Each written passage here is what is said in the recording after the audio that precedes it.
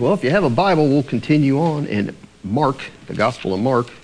I was going to try to get everything I wanted to say in one message, and it's going to be two, so we'll call this Sent as Sheep in the Midst of Wolves, Part 1. I'm not going to really deal so much with the wolf part tonight, but that'd be next time. So anyways, we'll pick up here, Mark chapter 6, beginning in verse 7, and we'll read through verse 31, actually.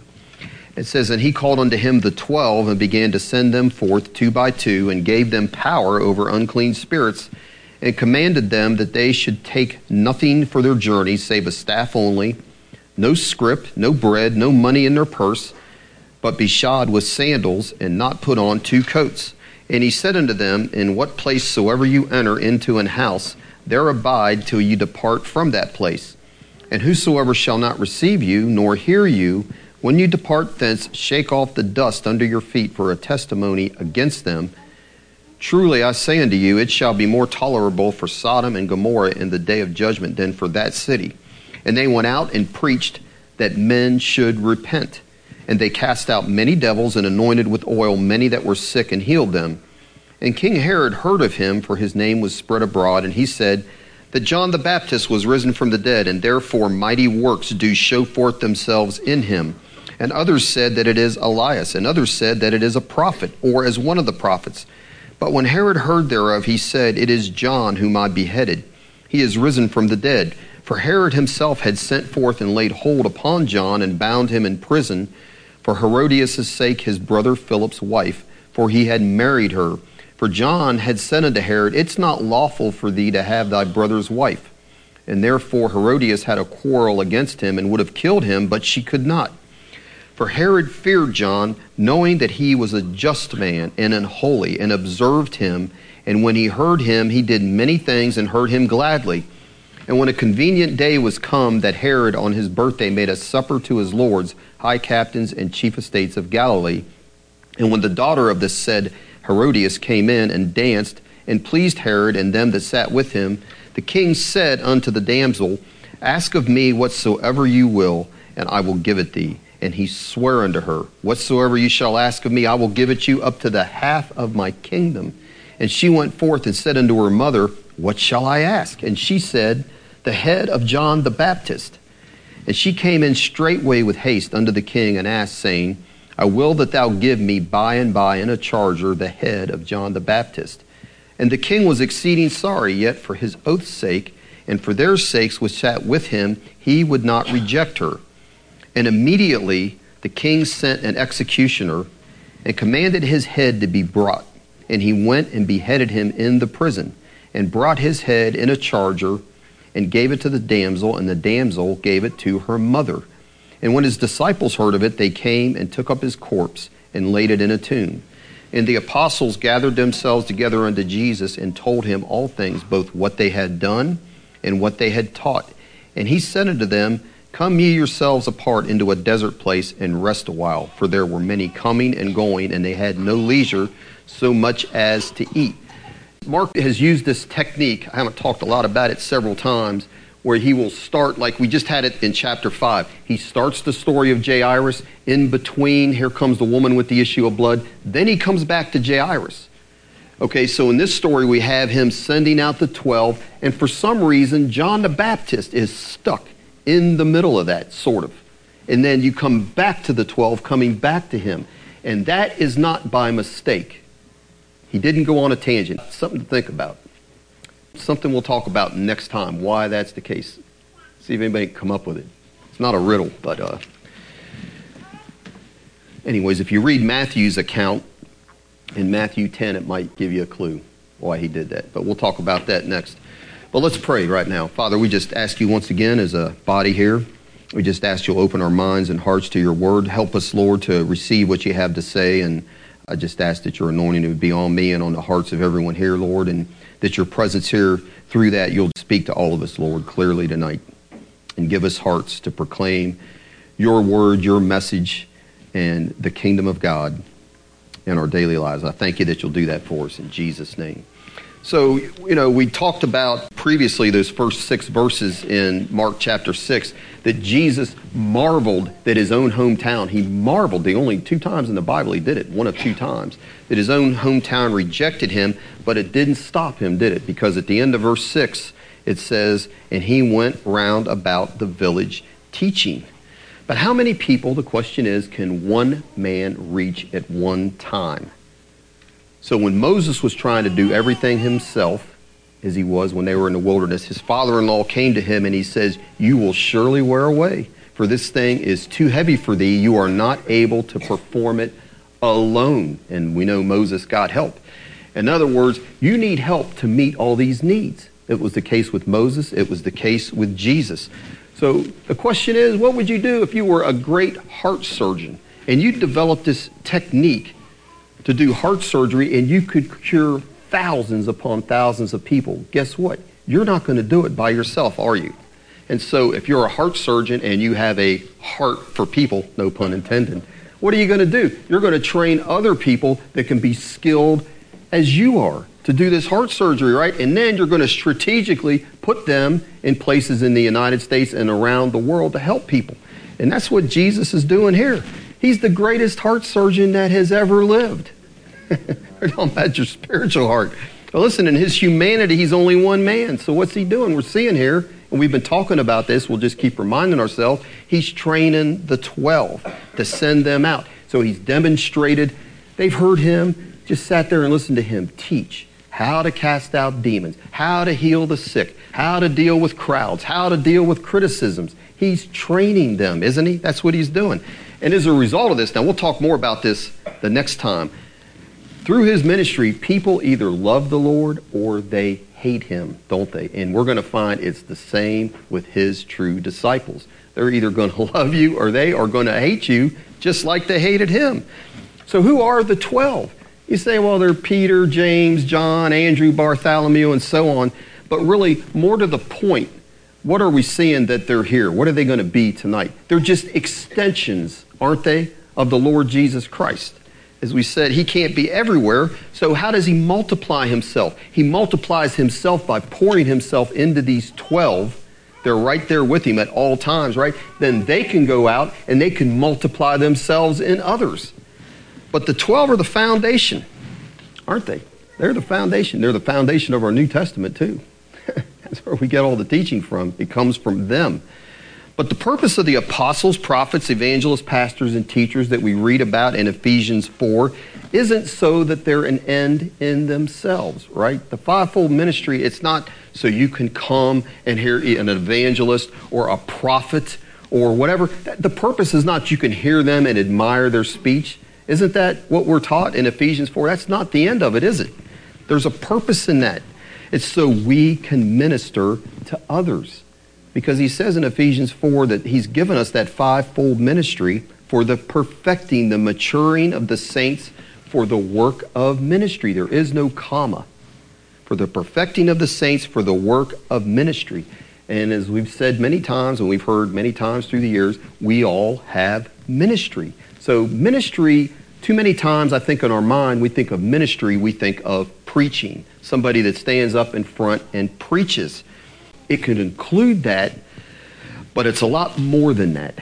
It's the work of ministry, because the word for ministry is diakonia. What does that sound like? Deacon. And it means to serve. A deacon is just somebody that serves. So it's not a position of prestige. But when Martha in Luke 10:4, she complained, Lord, do you not care that my sister has left me to diakonia, to serve alone? So it's the same word for ministry. And so the fivefold ministry is given as a gift to the church to be trained in the body of Christ to serve each other. To serve each other, we should be doing that. And also to serve those that are in the world the way Jesus would. Not just any way, not the way the world does with all their little programs. That's what we're learning from the Lord. That's what they're learning. We serve people the way he would, right? Where his hands, his feet, his mouth. So we don't just speak any word of encouragement, do we? We speak a word. Scripture in season to someone that needs it, somebody that's weary. We offer God's forgiveness to the world. We're ambassadors in that sense, right? Lay hands on the sick, cast out demons, pray for those that are in need. That's what Jesus would do. He says it. It's in the Psalms. He even prayed for Judas, it says, when he was sick. Pray for your enemies. That's the kind of things we do. So in this section here, we're seeing he's finally sending out the 12. Because up to this point, the disciples, they've been named, but they've just kind of been there in the background, right? You don't have them hardly saying anything, right? They're just simply observing Jesus and being with him. They're not really a major factor in the story yet. Now, that's going to change. But that was his plan, was for them to just be with him. So if you would just turn back just a couple chapters to chapter 3, we'll look at it again, just to remind ourselves. Chapter 3 in verses 14 and 15, and it says this, Mark 3, 14 and 15, and he, Jesus, ordained, chose 12 out of all his disciples that they should be, first of all, be with him, and that after the result of that, he might send them forth to preach, to have power to heal sicknesses, and to cast out devils. So that's the purpose of it all, right? And so far, all they've done is they've just been with him, the first part. And now we're going to see the second part take place. So it says there in verse 7, and he called them unto him. And it's kind of like I heard a guy comment. It's kind of like a quarterback calling all the players in for a huddle. Or a coach, they'll get him around. He's getting ready to give them the play, right? And what do? Back when you used to play football in your backyard, at least the way we always did it, you get the guys around and they're all looking around.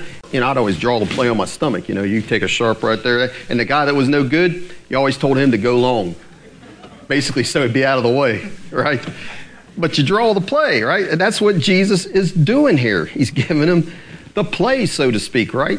And what's the first thing it says he does here? He calls unto him the 12 and began to send them forth. How? 2 by 2. Now, why is that? Because that's going to limit them, isn't it? That means there's only 6 places they can go instead of 12. But there's several reasons. So anybody that's gone out and done street witnessing would know what I'm talking about. And that is, for one thing, you go out 2 by 2, it's a lot safer. And you can think nothing had happened in America safe. I've had things happen. There's been times I had a guy try to rip my wallet off. I've had different people do things. There's been places I did not feel safe. I was glad somebody was with me. But we go down to Bardstown Road, and all the roaches there wouldn't come out till it was about midnight. Then they all start coming out. Well, that's where you got your best people to witness to, but it's also probably not the safest place to be by yourself. I never went down there by myself. It's just a whole lot better to have a buddy with you. And I think that's part of the reason he's sending them out here 2 by 2, right? The other thing, it says in the Old Testament, at the mouth of 2 or 3 witnesses shall the matter be established. That's just a principle. So there's no misunderstandings on what was said, who said what. And a lot of times, too, you're out there with somebody else. There's not all this thing about if you're talking to a woman, there's something going on, right? It's best not to, I think, if you're a guy, I would suggest. Guys should mainly talk to guys and girls to girls when you're witnessing. But you got somebody with you, you could do that. We've done that. It's not that big a deal. The other thing, and this is important too, all these reasons, you have somebody go with you. You don't just go out by yourself for companionship, strength, and a lot of times you'll complement each other when that happens. In Ecclesiastes 4, it says this, 2 are better than 1 because they have a good reward for their labor.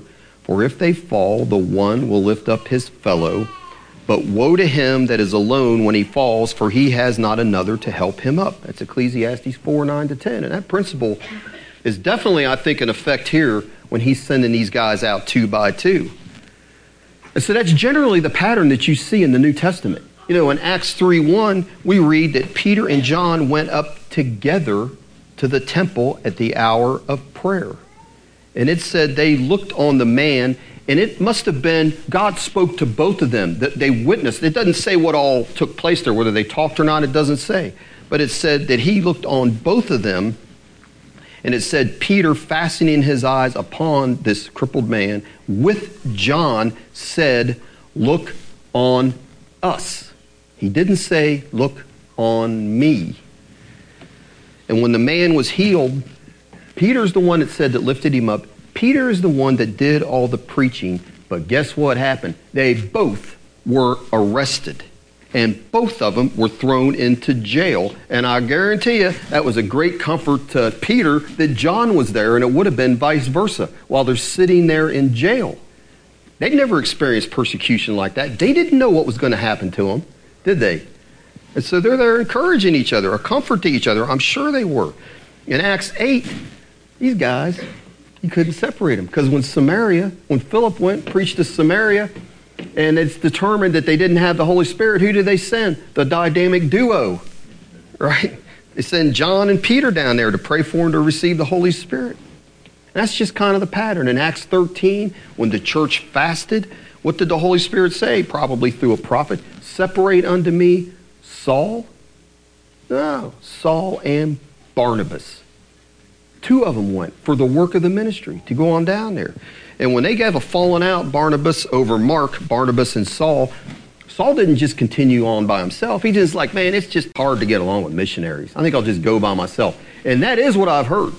People that have been missionaries, I've heard this, I've asked guys at Southern that were missionaries because I've heard this in books and I've heard other people say it. Missionaries, the biggest problem they have is not going out and dealing with the people they're ministering to. It's getting along with each other. That's their biggest problem, their biggest hindrance. When Paul had a fallout with Barnabas, no, it says in Acts 15 that after that happened, he chose Silas. And it's Paul and Silas going forth from there on out. I'm saying it helps to have somebody there with you. A few years back, I haven't been able to do it like I used to, not because I don't want to. I would take the day and go do the Thunder over Louisville thing. And I mean, man, you talk about chances to share the gospel. It's just all over the place there. And a buddy of mine that actually is the one, when God spoke to me about, hey, you've got all this word you're bringing in, and how much are you bringing out? And I started praying about it, and the Lord worked the circumstances out to where I got hooked up with this guy that did a lot of street ministry, campus ministry, been doing it for years. And he would come down on that weekend and other times, but on Thunder over Louisville, and we'd go out together to Thunder over Louisville, hand out tracts, and mainly I'm looking to have conversations with people in groups. But we would do that so many times, we just worked great together when that was going on, and we would have groups that would be standing around listening to us, and we would compliment each other. He would think of something to say that I hadn't thought to say, and it wasn't like we were in each other's way. There was no competition there, and it worked really well. And also, it's a long day. If you've ever done something like that, if you're really prayed up and you're really ministering to people, it wears you out spiritually, not so much physically. But there'd be times where you're talking to somebody one-on-one and he's over here, then we'd get together and we'd talk about how it went, and it would encourage you, and we would encourage each other that way. So there really are different ways that when you minister together, you help each other out, you pray for one another, you keep each other encouraged. I'm saying there's a reason why he sent them out 2 by 2. I had never done anything like that. I'd never gone out street witnessing. I was scared to death when I first did it. But I'd watch him. I'd watch things he'd do, things he'd say, and all that. And it helped me. I learned a lot. And I learned things good and bad. Because some things I'm thinking, I don't think I'd do that. But I saw how it went, and I thought, okay, I think I'll avoid that. But that's how you learn. Praise the Lord. That's how it works. So the Bible, really, the New Testament doesn't paint the picture of Lone Ranger Christians, does it? You're going out 2 by 2 with others. So Philip and the Ethiopian eunuch, that whole thing with the exception, that's not the rule. That's not what's typically taking place. Normally you're working with others, I think, to reach the lost. But one point I'd like to make is that everyone, it says he sent them out 2 by 2. Everybody, in a sense, is sent in here without exception. We're all to be sent. The Great Commission is for all of us, not just for those that are apostles or evangelists. And so being sent, though, doesn't mean you're necessarily going to go to prison like we do, or Guatemala, the Dominican, or Norfolk, Virginia, just to make up some city, right? But everybody's sent. Even people that can't get out of their house, I think they have a responsibility, in a sense, to pray for those that are going out, right? To pray for them. I mean, that is what the Great Commission is all about. But every person in here is responsible, according to the Bible, to share the gospel wherever they are, at least when opportunities arise. Typically, people, I don't believe, pray for opportunities to share the gospel. I'm saying if you do, God will give them to you. Because if you're not praying for them, you're probably not looking for them, and they're probably just passing you by. What is it all about? If we're not sharing the truth, I mean, we only can be responsible for ourselves, right? Who's going to do it? We've got to take that responsibility on ourselves. So what's the purpose of the baptism of the Holy Spirit? What's the purpose of that? Just to speak in tongues? I mean, I think that's one purpose. I don't know that that's the primary purpose. I think it's a great purpose. But in Acts 1:8, when Jesus gave them the promise and told them to wait for this, don't go do anything, he says, until the Spirit comes.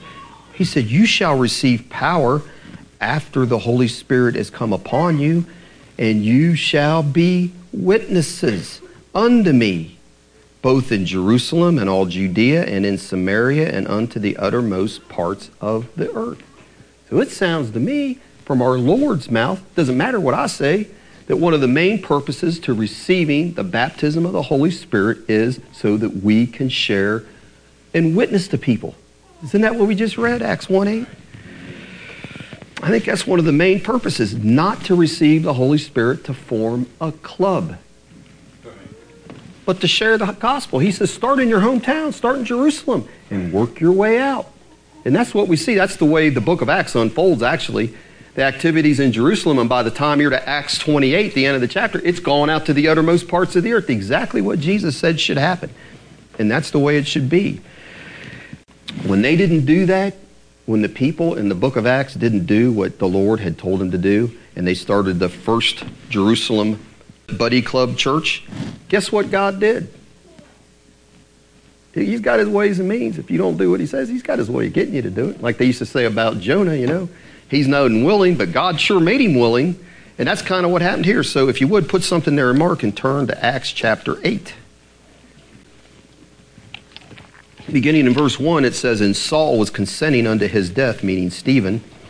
And at that time there was a great persecution against the church, which is at Jerusalem, and they were all scattered abroad throughout the regions of Judea and Samaria, except the apostles. So he left the apostles in Jerusalem, but everybody else is scattered because of persecution. God brought it on. He's got to get the word out. They're not doing what he told them to do. And so verse 2, it says, devout men carried Stephen to his burial and made great lamentation over him. And as for Saul, he made havoc of the church, entering into every house and hailing men and women, committed them to prison. And look at verse 4. Therefore, they that were scattered abroad, what did they do? Went everywhere preaching the word. So listen, they weren't going out. Now you think, wow, they're preachers? No, they weren't going out and getting soapboxes and standing up and preaching sermons or getting pulpits and preaching sermons. That's not what they were doing. They were just everyday people like me and you, and they were gossiping, it says, gossiping, sharing the gospel, telling what God had done for them. And if you will, you're in Acts 8, just turn over to Acts 11 and we'll see that. Acts 11, because it talks about this group again that was scattered. Acts 11, and in verses 19 to 21, and it says, now they which were scattered abroad, the same group, upon the persecution that arose about Stephen, traveled as far as Phoenice and Cyprus and Antioch. And what did they do? It says they preaching the word to none but the Jews only, and some of them were men of Cyprus and Cyrene, which when they were come to Antioch spake unto the Grecians, and preaching the Lord Jesus, and the hand of the Lord was with them, and a great number believed and turned unto the Lord. Okay, so there in verse 19, it said they went as far as Phoenice, Cyprus, and Antioch, preaching the word to none but the Jews only. Well, that word for preaching there is not your standard word for preaching. It's actually the word that you would use if you were saying we were having a conversation or talking. It's the Greek word laleo. It just means to speak or talk. And that's what they were doing. They're just going out. They got scattered. The places that they were scattered to, they're talking to people. In a sense, preaching, yeah. But talking to people, just they're not, like I said, they're not on a soapbox. It's just people like me and you. As the opportunities come up, they're sharing the gospel. Gladly telling people, look, this is what the Lord Jesus Christ has done. This is the life you can have. Just like I have. That's what they're doing there. That's what we're reading. And so the point is, God has given to all of us the word and ministry of reconciliation. That is our responsibility. Right? It's our privilege, not just a responsibility, right? Really, what is the best way we can love our neighbor as ourselves? I mean, the best thing that ever happened to me are the people I met along the way that were bold enough to share the gospel with me and didn't really care what I thought about it. Because I wasn't acting all that happy to their face, but boy, I'd give them a kiss right now. Somewhere on their head, I guess, right? So to ask God to give us wisdom to save a soul from hell, that's the greatest thing. It really is. That is the greatest thing we can do for somebody. But it's like the last thing a lot of times that we want to do. We want them to like us and be cool or whatever. But man, the best thing we're ever going to do is figure out a way to present the gospel to them that they're not offended and they can listen. And they may be offended, but to do it in an inoffensive way. So back to Mark, back in Mark chapter 6. And the second part of his strategy is he gives them power over unclean spirits. And we see that at the end of verse 7. He sends them forth 2 by 2, and he gave them power, it says, over unclean spirits. So we need to understand that word for power, it just means authority. Authority over the demons. And what we need to see is it wasn't in themselves. Duh, you would say, right? But that's important. It was an authority that was what? It's nothing they dreamed up or thought, I'm going to go do this. It was something that was given to them by the Lord. Nothing they had in and of themselves. It was given, and that's crucial to remember. Because we're not doing anything we do in ministry. We got to get this out of our mind. It's because of our wisdom. We've thought up the right thing to say. It's none of that. You might want to think, but it's got to be the Holy Spirit's got to be in what you're doing or you're getting nowhere. It's that authority that is given. Not because we're spiritual giants, not because we had some good idea, not because we saw somebody else do it and we thought it looked like a good thing to do. Ask the 7 sons of Sceva how well that works, right? They got attacked. But what are we though? He sent them like he sends us, and so you send somebody, a king sends somebody, what do you call that person? They're ambassadors. That's us. We didn't decide to go. It's the Lord's idea, just like here. He sent them out at that time. So we represent the one who sent us. So they knew Jesus sent them, and they knew they've been watching him. They're seeing everything he's done now for, I think, about a year, I guess. And now he's sending them out to do the same thing. And they're thinking, he's the one that sent me out to meet these people and talk to these people. I've never met him before. I'm just doing what I've seen him do. And so he's the one giving me the authority. It's not my idea. And I guess it's going to work. Because they're probably thinking, I sure don't feel like much. It hadn't been that long ago I was fishing or ripping people off in their taxes. And now I'm going to go out here and preach the gospel to them and see miraculous things happen like you read about in the Old Testament. They're probably thinking, wow, I can't see myself doing that. But we got to get our eyes off of ourselves, don't we? If we think about ourselves too much, man, you'll never do a thing. You know, back in that prison I go to, the littlest, petitest, blonde-haired guard, she can tell the biggest, baddest dude in there, you get out of that lunch line and go back to your dorm. That's not going to make him happy. But guess what? He's going to do it. Not because he couldn't handle her. He could handle her easy. But it's because of the authority that she was given. It wasn't her idea on what the rules are there. She's just doing what she was told to do, using the authority she was given to do, and it works. Those prisoners have to obey them. Because let her try that when she's out of uniform, standing next to some big guy in the McDonald's line, tell him to go get in his car and go home. He'd tell her to get lost. But she's got that uniform on that's been given to her, that authority, and the state of Kentucky's backing it up. Amen? So Jesus had given them his authority and power, only doing what he asked them to do. And think about that. They go out. That had to be the first time for them, right? They'd never done it before that we read about. The first time they cast a spirit and command a spirit that manifests to come out of that person, and they see it actually obey. Put yourself in their shoes. Like, wow, that's just the same thing I saw him do. And it happened. Or they lay hands on a leper and see him cleansed right before their eyes.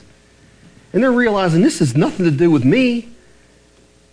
It's because my Lord and Master gave me this authority and this power to do that, right? And that's the thing. He's given us the same authority. Do we believe it? Because Mark 16, Jesus said, in my name. In my name, he said, not in our name. He says, you can cast out devils and you can lay hands on the sick in his name. And he says they shall recover. Not might recover. Now, like we said, you can't just go do that on everybody because you think I'm going to show them who I am. No. But as God leads, it will happen. They shall recover because we're doing it in his name. not because of anything in us. So back to that story about Peter and John. When they raised that lame man up, Peter said this, "Ye men of Israel, why marvel ye at this? Or why do you look at us so earnestly, as though by our own power or holiness we had made this man to walk?" They knew it. They knew that their power or authority didn't come from within, but it came from him. But here's the other thing we need to realize. It didn't come from him like a disinterested boss would give you authority. It didn't happen that way. It was because they had experienced, as we said at the beginning, the first part of Mark. Mark chapter 3. They were with him. So they had a close relationship with him. They knew him. That demon in that man said, "Jesus I know, and Paul I know, but who are you? Because you don't know Jesus at all, and I know you don't." Because the spiritual realm, those demons, they can recognize when a person's got the anointing, when they've got the Spirit of God on them, and when they're just playing games. It won't work, will it? So you've got to be with him, have that close relationship.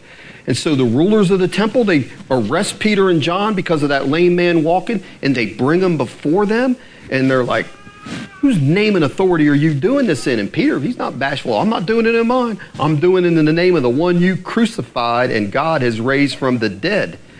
And it said this about them. Now when they, those rulers, saw the boldness, and where did that boldness come from? That Holy Spirit that's in them. The boldness of Peter and John, and perceived that they were unlearned and ignorant men. That's me and Tanner, isn't it? Aren't we unlearned and ignorant? We are. They marveled, it says, and they took knowledge of them, though, that they had been with Jesus. There it is again. That's where that authority and anointing comes from. If you're interested, I'm interested. I think a lot of us are. That's where it comes from. The boldness, the authority, the power, and the anointing comes from spending time in prayer and fellowshipping with the Lord Jesus Christ at the throne. But another point I want to make here is, you can't wait until you think you have all the knowledge you need, all the information, all the experience you have before you go out in his name, before you step out in faith. Before you step out in faith and pray for somebody or witness to somebody. Because he's sending these guys out at this point. They've got a limited amount of knowledge and zero experience. It had to happen at some time, right? All they've done is observed. And maybe that's all you've done up to this point. You've just read your Bible and you've observed what Jesus did, the things that happened in the Bible, and you don't have that much experience. Well, listen, you got to start, don't you? I mean, Jesus sends them out here. It didn't always go well with them. He kept sending them out again and again and again. And we'll see, he's got to get on their case and correct them repeatedly throughout the times he sends them out. And they're still dealing with doubt and unbelief. He has to rebuke them for that and correct them. But he still sent them out. And they still saw results. Because each time they learn, they gain experience. And we need to see that. Jesus sent out imperfect men. You aren't going to learn how to swim just by sitting on the beach. You're going to get hot, right? And you're going to dry up. And that's what will happen to you here. You just sit and you never try to use what you've learned through all these years. You'll dry up. You will. You'll lose your life. Because we're supposed to have a river coming out of us, aren't we? To minister to others. I'm saying it'll make all the difference in the world. You don't want to dry up. And so, you throw somebody in the pool. I got my little boy. We're going to be working on swimming down in Florida. It's funny to watch people swim for the first time, isn't it? But it's necessary. Right? And they stick with it. And next thing you know, they're doing it without thinking about it. And so here, the third thing that we see here in his set of instructions is, in verses 8 and 9, he sends them out with the bare necessities. And he commanded them, verse 8, that they should take nothing for their journey, save a staff only, no scrip, no bread, no money in their purse, but be shod with sandals and not put on 2 coats. And why is that? Why does he send them out like that? Well, for one thing, the more you got to pack, the less mobile you are, right? The less easy it is to get around. It's going to be hard to go from village to village to village if you got to move your furniture every time. So they're not having to do that. But another big reason that he's having them take the bare essentials is, what would that cause them to do? What What would it cause them to do? Trust God only. Wow. A life of faith. Can you imagine that? God calls somebody to live a life of faith. Right? And that's what they'd have to do. They'd have to trust Him for food, shelter, and protection, wouldn't they? He didn't give them that. They're in trouble. So what's He doing? He's calling them here. They've already had the Sermon on the Mount preached. And He's calling them here to put that into practice. What He said in Matthew chapter 6. And what did He tell them there? He said, look at those birds. Look at the birds on the telephone lines. Well, they wouldn't have had those then, right? But look at them. He's like, buddy, they don't sow, they don't plant, they don't reap, they don't have crops to eat from, and yet your heavenly Father, He says, your heavenly Father feeds them. And aren't you a lot more valuable than them, is what He tells them? So your heavenly Father, the same heavenly Father, He feeds these birds. He's not going to leave you. And then He says, look at the lilies. Those beautiful flowers, gorgeously dressed, and they never worked on their wardrobe. I'd like to get that tape. Didn't work on their wardrobe a minute, and it says God dressed them better than Solomon was dressed. And He says, you don't think He'll do the same thing for you, O ye of little faith? He added on there. He tells them, He says, no, all I want you all to take is a walking stick and your sandals. And that's it. He tells them not to take scrip. Oh, what's scrip? You know what scrip is, Josh? No, it's not money. That's a good guess, though.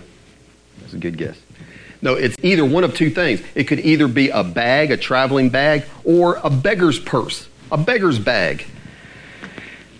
And I think it's probably the beggar's bag. You know why? Because we see that a lot with traveling preachers now, or preachers on TV. They got their beggar's bag and it's never filled up. Never seems to get filled up. Just the opposite of what we're reading here with Jesus, right? So He tells them no bread, no money in the purse, and only one coat.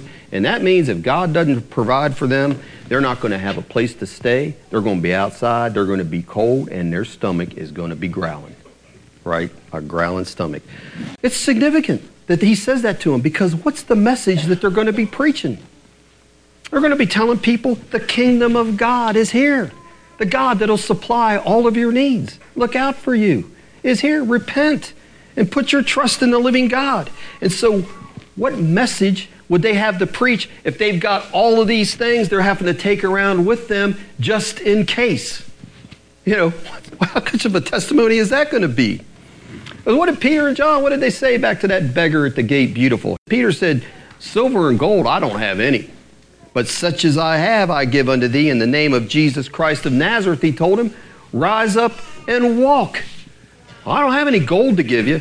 Can't give you money to go get some therapy done. No, this is all I have to give you, is the power of the Lord Jesus Christ. That's all we have.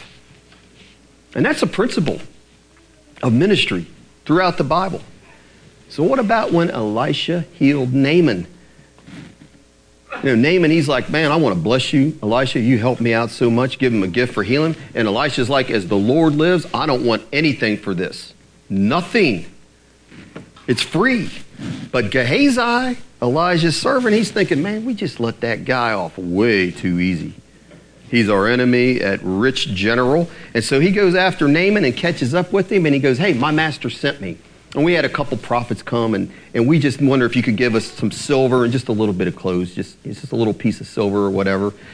Of course, Naaman is like, oh, are you kidding? No problem. I'll give you 3 times that much silver and 2 changes of clothes or whatever. And so Gehazi comes back to Elisha, and Elisha says, where did you go, Gehazi? And Gehazi said, nowhere. Well, I'll tell you, there's some people it just doesn't pay to lie to. Elisha's one of them, and Peter's the other one, right? We know that. Because here's what Elisha said to Gehazi, 2 Kings 5. And he said unto him, went not mine heart with thee when the man turned again from his chariot to meet thee? Is it a time to receive money and to receive garments and olive yards and vineyards and sheep and oxen and men servants and maid servants? The leprosy therefore of Naaman shall cleave unto thee. In other words, he's saying, you just spoiled our testimony with this guy that we had, that God will provide all of our needs and that He will bless us. And we don't need to take advantage of anybody's generosity. He's asking him, who healed that guy anyways? Did you, Gehazi? Did you heal him? Did you have that power that you should be rewarded? That's what he's saying. What are you doing? Right? And what did Jesus say to the 12 when he sent them out in Matthew's account? The same account, but Matthew has a little something different. He said, as you go preach, saying, the kingdom of heaven is at hand. Heal the sick, cleanse the lepers, raise the dead, cast out demons. And he adds at the end, freely you have received, freely give. And that's the way it should be in all forms of ministry, shouldn't it? It should be. You know, Ray Comfort, some of you guys know who Ray Comfort is. He's been on TV, does evangelism and all that. Well, back before he moved to the U.S., he was pastor of a church in New Zealand. And I like this. One time, his people of his church, they went through the neighborhood and they gave out bags of fruit with a note on them. And here's what the note said. We apologize for all of the ministries that do nothing but beg and take your money. This is not what Jesus commanded his disciples, and we want to give you this fruit for you to enjoy with no strings attached. And he said you wouldn't believe the people that came and knocked on his door and on his church's door. We can't believe that you've done that. That blessed us so much. And people were like, I've never received something from a church. What does that tell you? We're supposed to be giving people, right? That should be our testimony to our family, friends, and people in the community that we're trusting God to supply our needs and will gladly, freely give you whatever you need to help you out, including the gospel, right? And so maybe you're thinking, I don't have much. Well, hey, if I was somebody in the community that was hurting and you told me you'd take the time to pray for me, that'd mean a whole lot to me. And maybe that's all you really have. You can just say, hey, I'll take the time to pray for you. But listen, what about somebody that you know is giving you a hard way to go and you have something that they need and they know it means a lot to you and they see you give that to them? Isn't that what he says in Romans chapter 12? If your enemy's hungry, feed him. Pray for him. Give him something to drink. Give him more than that if he needs it. Help him out. That's going to speak volumes to him, right? God will use that to convict them, he says. It'll open the door to share the gospel with them. Then they'll definitely be open to receive then. That's how God works. And Paul said this in Acts chapter 20. And now, brethren, I commend you to God and to the word of his grace, which is able to build you up and to give you an inheritance among all them which are sanctified. Paul says, I have coveted no man's silver or gold or apparel. Yea, ye yourselves know that these hands have ministered unto my necessities, and to them that were with me. I have showed you all things, how that so laboring you ought to support the weak, and to remember the words of the Lord Jesus, how he said, it is more blessed to give than to receive. And that's how gospel ministry should work. Amen? It should. So if we're going to preach faith, we've got to live faith. And we need to seek first the kingdom of God, and that includes preaching the gospel to people and his righteousness, doing what's right. He says he'll give you everything you're worried about, everything that the world worries about. So in conclusion, I just would ask this question, do we believe? Because I know how it is when you preach on evangelism. Some people feel guilty and they'll go out for a week and start witnessing, and then that's kind of the end of it. That's just the way it works. It's just honestly the way it is. But do we really believe 2 Timothy 3:16? You're like, well, I don't know. What is 2 Timothy 3:16? Where it's the verse that says, all scripture is given by inspiration of God and is profitable for doctrine, for reproof, correction, instruction in righteousness, that the man of God may be perfect, thoroughly furnished unto all good works. And so my question is, the section of scripture we're reading tonight, does that apply to us? Being sent forth to share the gospel freely. Or is that just for the 12? Or is that for all of us? We looked at the book of Acts. We looked at Acts chapter 8 when he sent and scattered that church. They met their responsibility. They went and they talked the gospel. They talked about what God had done. They witnessed to people throughout the region. That's what they did. And that's a model for us. Just not another story. The book of Acts is just not another good history story to read, isn't it? It's meant to instruct us in how we should live. And we talked about we'll find strength. Go out 2 by 2. Go out with somebody else. Amen. You know, here's a guy's church we visited. One thing they did is people got together, several of them, They said, hey, we're right near a college, and let's go down there and set they set it up themselves. And the church got involved, ministering to the foreign students there, sharing the gospel, seeing people saved. It was in their heart to do it, right? And I think that's the responsibility we have, to represent him to this generation, because we're the only ones. Only one generation, you think about it, has actually seen the Lord Jesus Christ in the flesh. How has everyone else ever known about him? It's through somebody sharing the gospel with him. And that's our responsibility to our generation, right? So, is your Christian life boring? Seems you don't have any motivation. I'm just telling you from my own experience, my own life. You get your life right with God first, because until you do that, you won't do any sharing. That's just the way it is. It's like they say, the reason people don't witness, it's not because of fear, it's because they got sin in their life. But deal with that, get your life right with the Lord, and determine you're going to obey him, and somehow share the gospel in whatever way you can, and you'll just find things, your life has meaning and purpose in a way it never has before. It really has. And I mean, you share the gospel and somebody receives it, boy, then there's nothing that puts a little skip in your step like that. That's really the way it is. It's going to involve commitment and sacrifice to do it for more than just a week. And what we need to understand is, we think that, we've got such a busy life and all these things to do, like we're some unique generation. And I'm telling you, every generation, man is man.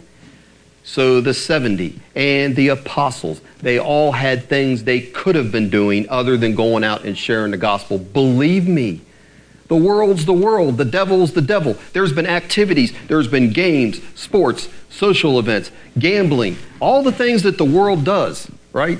I mean, we got it modified with social media or whatever, but I'm saying the world's always been the world. The early disciples could have been doing other things.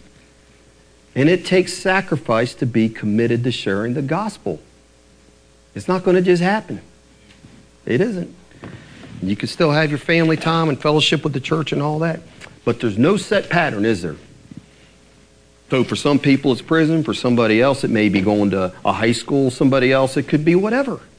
You got to pray about it. I can guarantee you this, that you get sin out of your life, you consecrate yourself to the Lord, and you say, Lord, I want to obey you. I want to share you with other people. I want to share this life I've received here, sitting out here with someone else. I guarantee you, he will open the door and you'll know it's him. He will in some way. It'll happen. So let's look at our church as a place of fellowship, encouragement, and worship. It's all of those things, right? But let's also look at it as a launching pad to minister to the spiritual needs of the lost. And not just make that a phrase that everybody likes to amen. Let's make it a reality in our lives, right? And I was preparing this sermon, I've got this Maranatha thing that just plays an endless loop, and it's nice, quiet music. I like it. Ministers to me. And I'm getting down to this part, and this song comes on, the old Maranatha song I like. If you want to be great in God's kingdom, learn to be the servant of all. Amen. All right, well, we'll look at the rest of it down to verse 31 next time. Amen. Let's pray. And Father, I just ask that you'll put it on all of our hearts that it's not just a responsibility, but also a privilege and a joy that we can share what the Lord Jesus Christ has done in our lives with other people, and that they can experience also the life and the freedom from sin that we've experienced, and also the power of the Holy Spirit, Lord, and deliverance and the joy that can be given. I just ask that you'll show us that, Lord. It's not just something we have to do but don't really want to, but that you'll just make it in all of our hearts as we commune with you and as if we're with you. You'll put it in our hearts that we can share you, the living Savior, with others and see them come to know you. And I just thank you that you'll do that for us here and make us a church that is a witnessing church. That's one of our top priorities, and that's why we have the baptism of the Holy Spirit. You'll just make us a church like that. And I thank you that you will, and that's our prayer in Jesus' name. Amen. Well, if you'd stand to your feet.